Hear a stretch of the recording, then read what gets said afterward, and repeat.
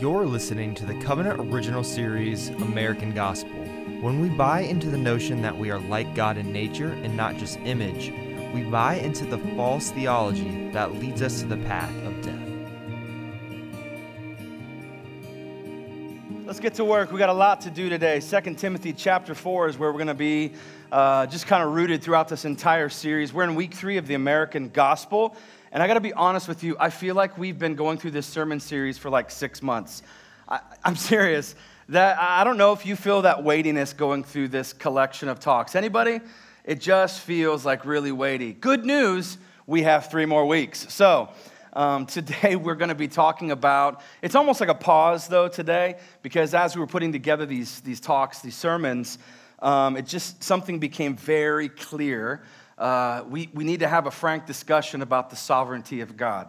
And so when we get the sovereignty of God wrong, we get a lot of stuff wrong. And so today it's not like a deviation from our scheduled teaching about the American gospel, but it is a pause just to kind of make sure we get this correct.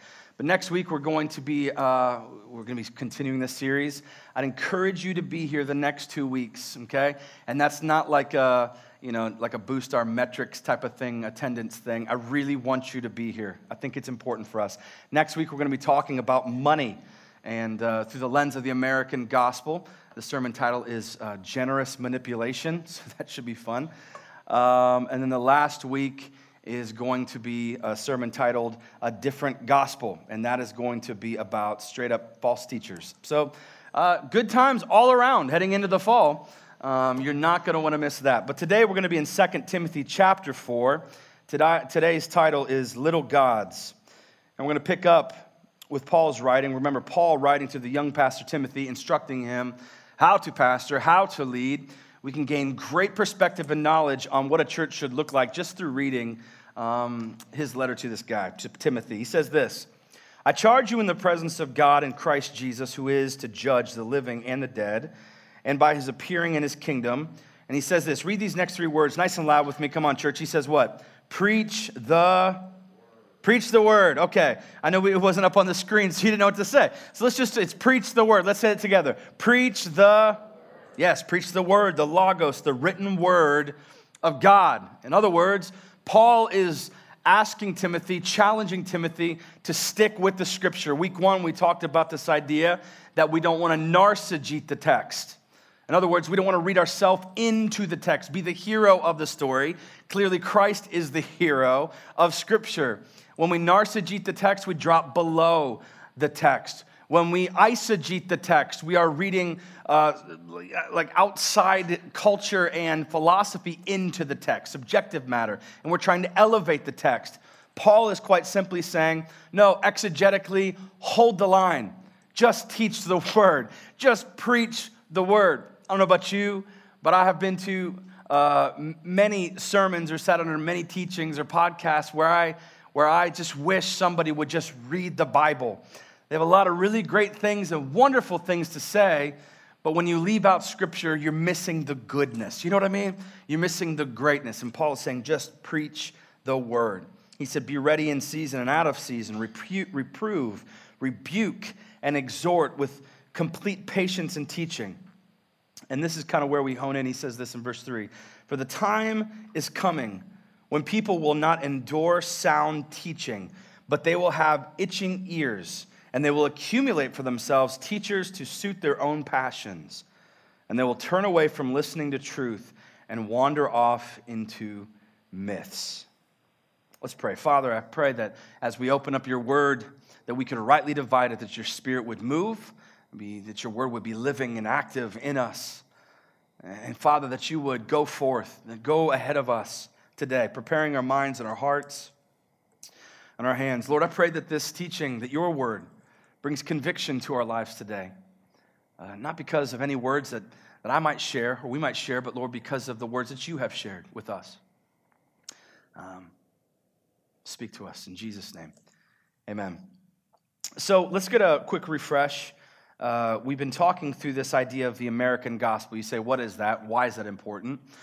It's this idea that there is really one central gospel built on this understanding that comes from Scripture. Three parts to this gospel. Paul talks about this in Corinthians. And the pieces of the gospel are this, that Jesus Christ died, that he was buried, and that he what? Rose again. That is the gospel. And the power in the gospel is that it saves us. Amen? Yes?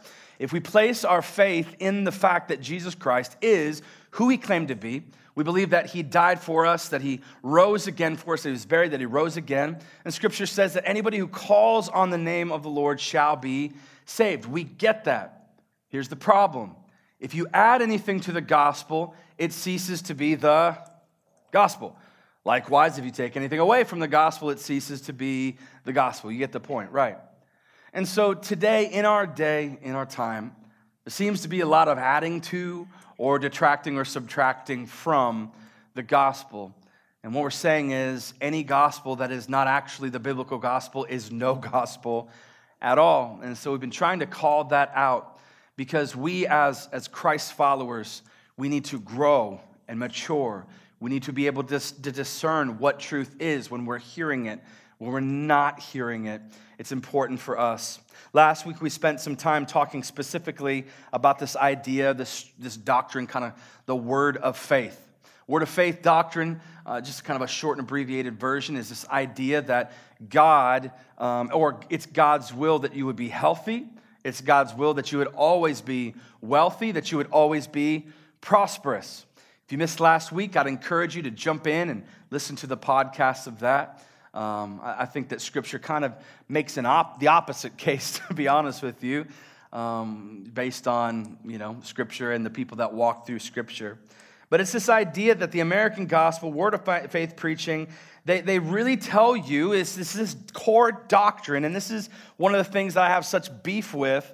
It's not that you have a God in you, it's that you are God. At the core of the belief structure or theology, that's probably what I take the most issue with. And I would probably say theologically, scripturally, that's where Scripture would really stand in stark contrast. You hear this all the time. You actually hear this through teaching. It's not that you have a God, it's that you are a God. And you say, Travis, that's a pretty strong statement. But here's the deal. If you are to make the claim that you can speak things into existence, does that wording sound familiar? I'm going to speak it. Speak it over your life. Speak it into existence. Speak things that are not as if they were. In order to speak things into existence, you must have the power of God. And you say, well, I do have the power of God. Scripture says that I can do all things through Christ who strengthens me. No, this is a different kind of power. And it's a power predicated or built on a theology that says that when Christ was on the cross, don't miss me now, this is the crux of what we're talking about today. It's a theology that says when Christ was on the cross, that he emptied himself of his deity. I believe this to be a heretical teaching from Scripture. And we would not spend time talking about it if it was not gaining traction and popularity in our culture today. But the problem is, it is. I don't think that people really understand or know what they're buying into, but that is the basis that you must have in your theology if you are to say that you speak things into existence. Because the understanding is, just as Christ emptied out his deity, died and went to hell, defeated Satan, in this strain of theology, got saved in hell, rose again, he was the incarnation of God, he became symbolically just like Adam in the Garden of Eden. You guys hanging tight with me so far? Yes? Okay, I know there's a bunch here. Okay. Maybe I should slow down a little bit. Okay. Became like Adam in the Garden of Eden. In that strain of theology, they would say that Adam was not just created in the image or likeness of God, but he was also and equally created in the divinity of God. And so Adam had the ability, according to this theology, to speak things into existence, to create things. Sin entered into the world, so that broke that. Then Jesus had to come. But when you accept Christ, you are just as much God, this view, as Jesus. Okay, we all on the same page? Okay. So here's the problem I have with that. We got a couple notes this morning.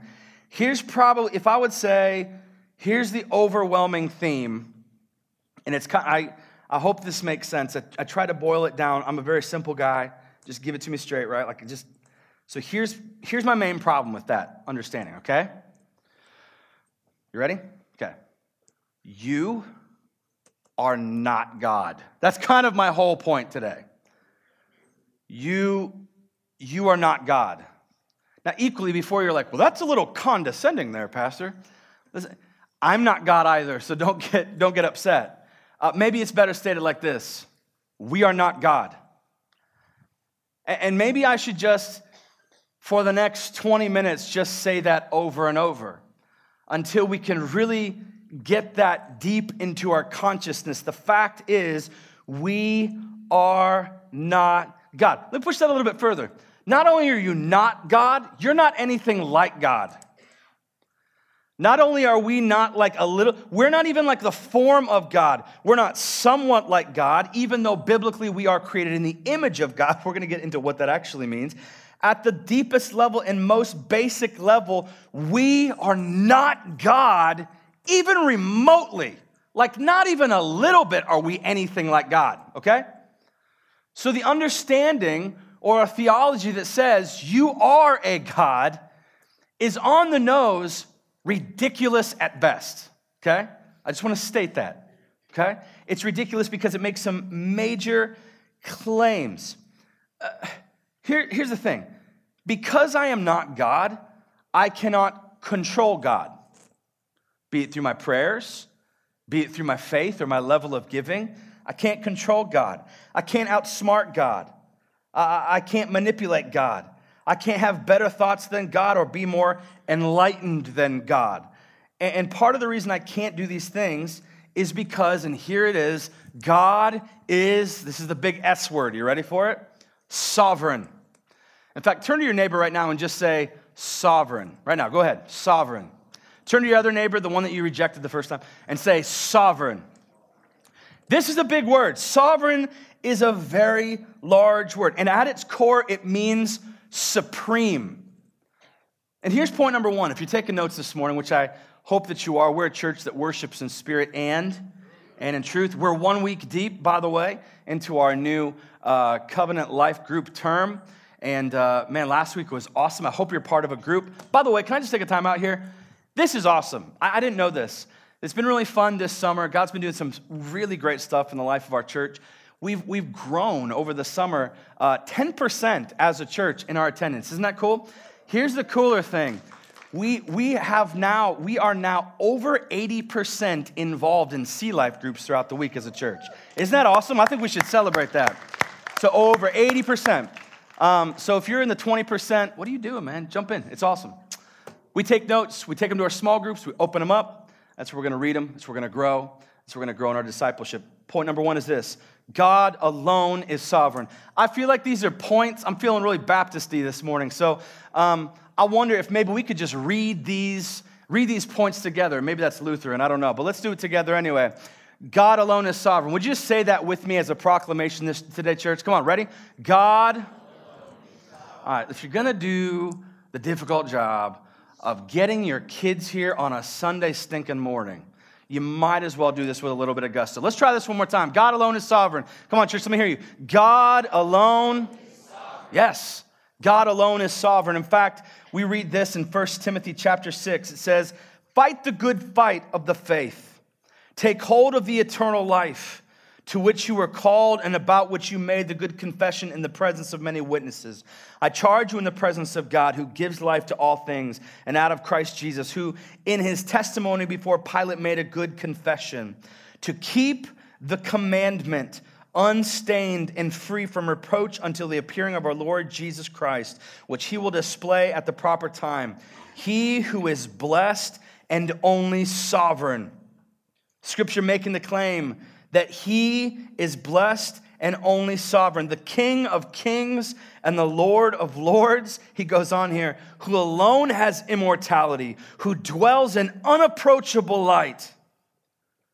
Do we get that? Talking about God, who dwells in unapproachable light, whom no one ever saw or can see. To him be honor and eternal dominion. Amen. Sovereign at its core means supreme. It means that God has all things under his control. Divine sovereignty simply means this. If you want to take away, it simply means this. God is God. God is actually God. There is not one atom. There is not one molecule. There is not one piece of dust that is outside the scope of God's sovereignty. And if God is not sovereign, listen very closely. If God is not sovereign, then he is not God. Understand the implication. If our God is not sovereign, if our God is not in control, if our God is not providential, if there is 1 ounce of anything outside of him, he's not God. So when we try to say or buy into a theology that says we are little gods, I would ask you, point blank, are you sovereign? I know for me personally, I lose my keys from time to time. I have a hard enough time keeping track of my 5 children, okay? And the 30 chickens and 2 pigs and 4 turkeys and now 5 peacocks that we have. I have a hard enough time with that, let alone making sure that your biological and molecular structure is held together, that the gravity is working in this earth, that the black holes are doing their black hole stuff out in space. When we talk about sovereignty, it's all inclusive. Do you understand that? Yes, it's ridiculous. It's ridiculous. And so when we buy into this idea that we are as much God as Jesus, we gloss over the fact that God alone is the one who created all things out of thin air. Scripture calls it ex nihilo, out of nothing. And here's the thing, we say like God created out of thin air. The problem is that's not even true, because in order to create out of thin and air have to exist. Thin, I don't know how you feel. I mean, it's like thin and air didn't even exist when God created nothing. He created out of nothing. He is alone the sovereign creator. Point number 2. This is important when it comes to understanding God. God does not need faith because he is the object of faith. Now, we are led to believe that out of the faith that God had, he created all things. I want you to know this is not true. God does not need faith because he is the object of faith. Look at this in Hebrews chapter 11. It says, "Now faith is the assurance of things hoped for, the conviction of things not seen. For by its people of old received their commendation. By faith we understand that the universe was created by the" what? Word of God. Here's why it's so important. Okay, this is, honestly, I promise you, this really is not that hard. Just read your Bible, okay? And read it like you would read anything else. Read it in context. When you read it in context, you could simply understand it. Look at this. It says this, by faith we understand. Okay, so whatever comes after this, we're going to understand by what? By faith. Okay, so who is the one that is using faith in this passage? Me, the reader. Okay, we understand that, right? Okay, that seems simple. By faith we understand that the universe was created by the what? Word of God. So that what is seen and was not made out of things that are visible. Basically, God opens his mouth and says, hey, I want this, and it's there, okay? That didn't require faith from God. That requires faith from me to believe that God did that. But the Word of Faith, Prosperity, American Gospel teacher will tell you that you need to have faith like God has faith. What exactly does that mean? What exactly does it mean that I need to have faith like God has? Or that I need to exercise the same faith that God exercised in creating the universe? Here's the problem with that. God doesn't need faith. He needs no faith. What is faith? According to Hebrews, faith is the assurance of things hoped for, the convictions of things not seen. Do you see a problem here? Do you see a problem with that? If God has to have faith? God sees all and knows all throughout eternity. What is God hoping for? What is God having faith for? Do you see what I'm saying? It's kind of a ridiculous notion to think that God would have faith, because while exercising faith is one of the greatest maybe spiritual challenge in our lives, exercising faith for God would actually be a limitation for him. He doesn't need faith. He is God. He is the object of our faith. God does not strive to have faith. God's faith is not increasing. God is perfect. Can we make that claim today? Can we make the claim that God is perfect?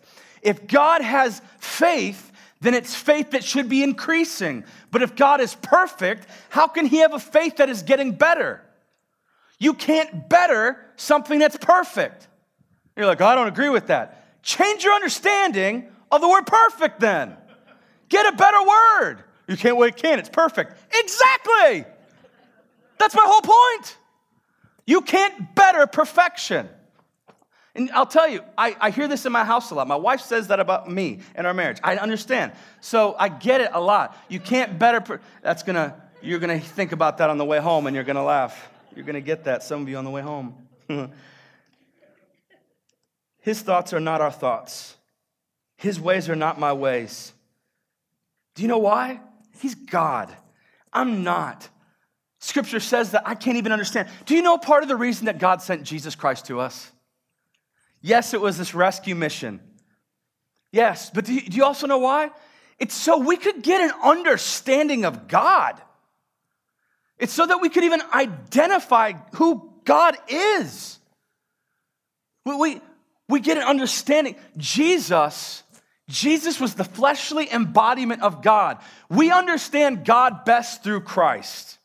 This is why Jesus tells his disciples, if you've seen me, you've seen the Father. And they're like, well, we want to see the Father. We want to see the Father. And then you read passages where it's like, well, God dwells in unapproachable light. You don't get to see the Father. You don't get before. The closest we get to the Father is Jesus Christ. Why? Because he's God, but we're little gods, so, Point number 3. Man was created in the image of God, and I took a little bit of liberty here, not the godness of God, okay? Man was created in the image of God, but not the godness of God. Genesis chapter 1, verse 26 says this, and God said, let us make man in our own image, after our likeness, and let them have dominion over the fish of the sea, over the birds of the heavens, and of the livestock, and over all the earth, and over every creeping thing that creeps on the earth. So God created man in his what? In his image, in his own image. In the image of God, he created him. Male and female, he created them. Pause. That verse right there, verse 27, is a sermon series that we will one day need to walk through. Okay? Let me read it to you. God created man in his own image. In the image of God, he created him.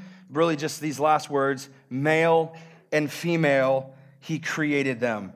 That's going to be a sermon series all unto its own at some point in time. But for us, and our takeaway today, it's the understanding that whether you are a male or you are a female, you are created in the image, but not the godness of God. We are created in his likeness, in his image, but not his divinity. God did not create other gods. Adam was not a god in the garden. Adam was subordinate to God in the garden. If God would have created other little gods, just understand this, it would have been against the very nature of God. Scripture tells us that God is God alone. So if God is God alone, maybe somebody should have informed God of that. Maybe he just didn't know that. Maybe his sovereignty doesn't extend to his own word. Is that right? Because somebody should have told God that God's not supposed to create other little gods. The fact of the matter is, God did not create us in his deity. God created us in his likeness. We don't share his divine nature. Yes, we were created in the image, but maybe it is even more rightly stated that we are image bearers of God. Maybe that is better. Maybe even better than that, we should be a reflection of God. What does that mean? I kind of think about it like this. Think about if I had a mirror that was kind of slightly turned, and my goal is to reflect the image of God off of me onto everyone else. So I get the image of God off this mirror. Do you see what I'm saying? And then it bounces off and it goes to other people. I am the mirror with which I am trying to show people God. So how I talk should be a reflection of how God speaks. How I act should be a reflection of the very nature of God. How I think, how I grow, how I live should be informed and should be within the image of God. Are we following that? The problem is sin came into the picture. Look at this. In Genesis chapter 3, it says this, "But the serpent said to Eve, 'You're not surely going to die if you eat of that tree.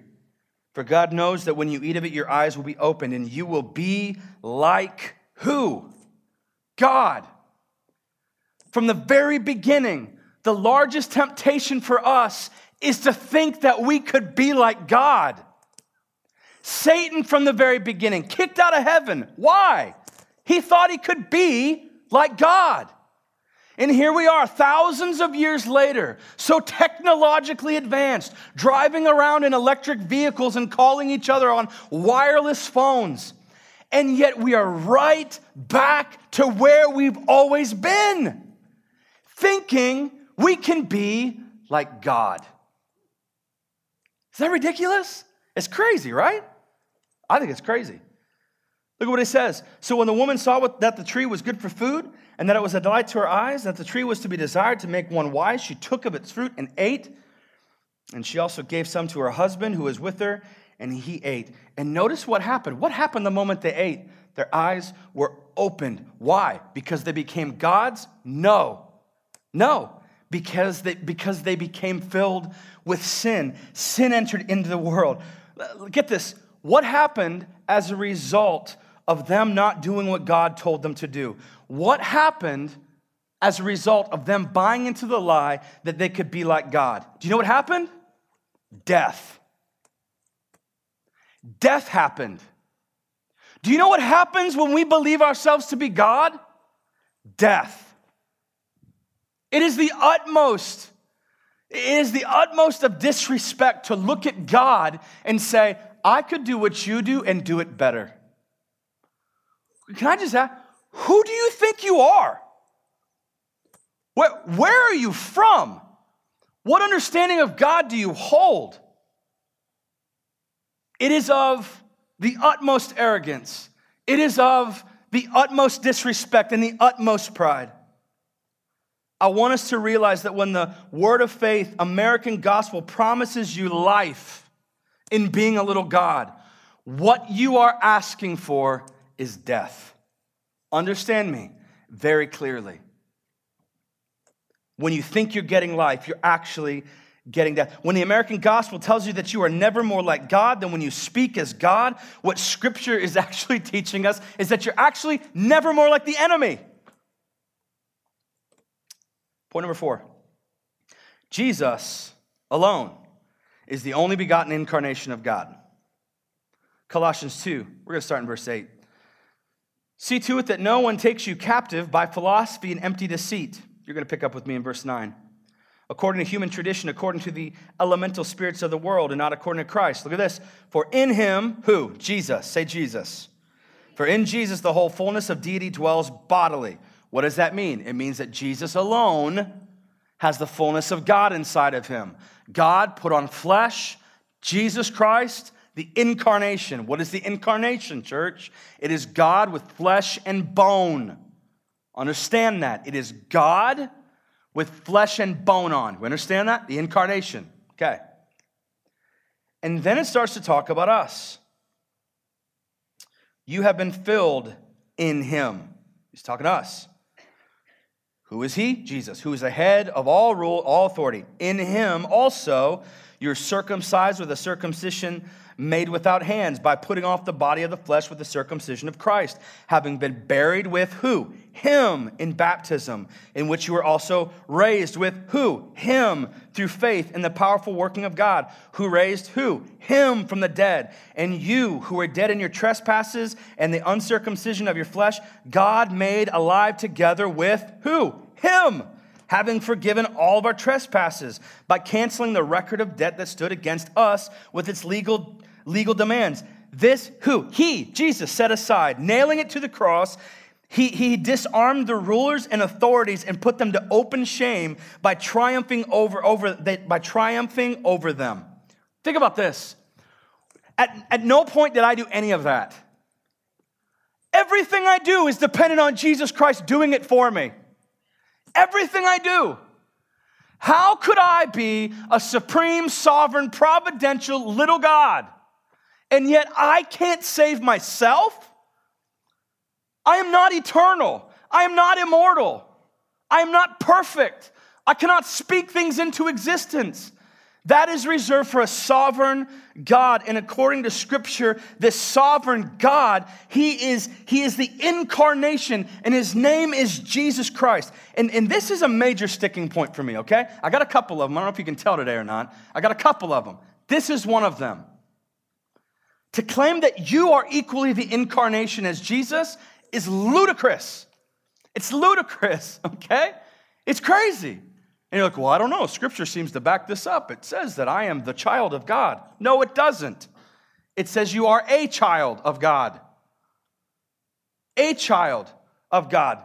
John 1:12 tells us, to all who receive Jesus, who believe in His name, God gives them the right to be called children of God. Notice it does not say the child of God. The makes a difference. I don't know if you know that or not. When I call myself a great basketball player, it's much different than when I say I am the great basketball player. When I say something like I am a good dad, instead me saying I am the good dad, right? I am a husband. I am the husband. Do you see how the seems to make a little bit of a difference? I got to thinking about this. Have you ever looked up the definition of the word the? Kind of a weird thought. Here's the definition of the word the. Don't worry, I did it for us. The, used to point forward to a following qualifying or defining clause or phrase. The difference that the adds is the difference between you and Jesus. He is the incarnation. We get God because of Jesus. We are sons of God. He is the Son of God. Church, are you here? Does this make sense? We are children of God. He is the child of God. He is the only way to God. He is the sacrifice for our sins. He is the way, the truth, the life. And no one gets to the Father unless they go through Him. The makes a big difference. Hearing that back in my head sounds like I was speaking Old English, but hopefully you understand what I'm saying, because the does make a difference. Point number 6, Jesus gave up the glory of heaven, but not His divinity. I got to finish this up, but I got to camp out on this point because this is very important. Jesus gave up the glory of heaven, but not His divinity. This is the central teaching, that on the cross, Christ emptied out His divine guts, as it were. His divinity became fully man. They would actually say He took on a satanic nature, a sin nature, okay? Philippians chapter 2, we're going to see this in verse 5. Having the mind among yourselves, which is yours in Christ Jesus, who though He was in the form of God, did not count equality with God a thing to be grasped, but emptied Himself. I'll read it in context. But emptied Himself by taking the form of a servant. What was the emptying? God emptied out the glory of heaven, put on flesh and bone, and became a human, fully God, fully man, theologically understood as the hypostatic union. Remember that? Fully God, fully man. The union of God and man together is the incarnation of Jesus Christ, the hypostatic union. God was always, Jesus was always 100% God, 100% man. We on the same tip there? Yes? Okay, good. So, He empties Himself by taking the form of a servant, being born in the likeness of men. And being found in human form, He humbled Himself by becoming obedient to the point of death, even the cross. Okay, understand this. If Jesus shed, I really want to say this as clearly as possible. And the thing is, this is not even like a theologically deep thing. I mean, it is. It is. It's amazingly deep. But it's very simple at the same time. Okay? It centers around this word called imputation. Okay? But here's the idea. If Jesus Christ shed His divinity on the cross, what you end up with is a sacrifice that is worth nothing. Okay? And if your theology is built, if you being a little God, if Adam was a little God, if you are a little God, if you can speak it into existence and you grow and increase your faith and your words are the containers that carry your faith words to God and the faith force makes God move on your behalf and he must bless you because of your faith and God is increasing it. Okay, if that's your theology, hear what I'm going to say. It must be built on the fact that Christ emptied himself out on the cross of his divinity. The problem with that is this. If that is your Jesus has no power to save you. None. And you're like, oh, that doesn't seem, none. Nope, there's not a question. None. Our salvation, our forgiveness of sin is predicated on the fact that God picked up my sins and died for them in his full godness. 100%.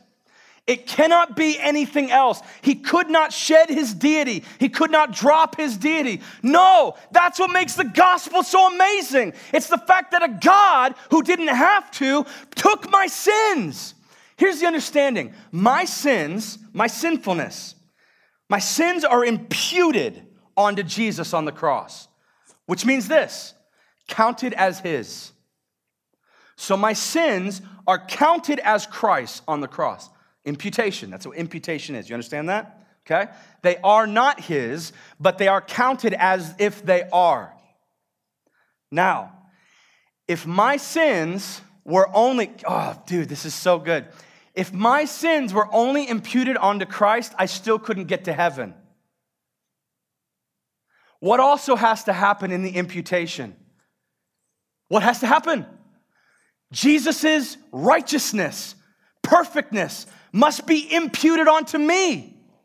Get this. The whole point of this sacrifice is not that he emptied his deity, but is that he imputed his righteousness to me. If Jesus ever for a moment ever emptied his deity, he could not impute his righteousness onto me. In other words, his righteousness could not cover me. In other words, his banner over me could not be love. In other words, his sacrifice would have been pointless. It would have meant nothing. The gospel is built and based on the fact that Jesus Christ was God at all times, at all moments, even in the moment when he's stabbed in the side and breathes his last breath, when he looks to heaven and says, Father, why have you forsaken me? I'll tell you why he forsake him in that moment. It's not because he shed his deity, but it's because my sins were imputed on top of him. And in that moment, his righteousness was imputed onto me, counted as me. Even though I am not righteous, I am counted as righteous because of the imputed righteousness of Christ. Do you get that?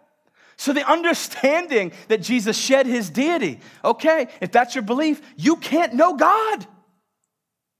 You're still waiting for a Messiah.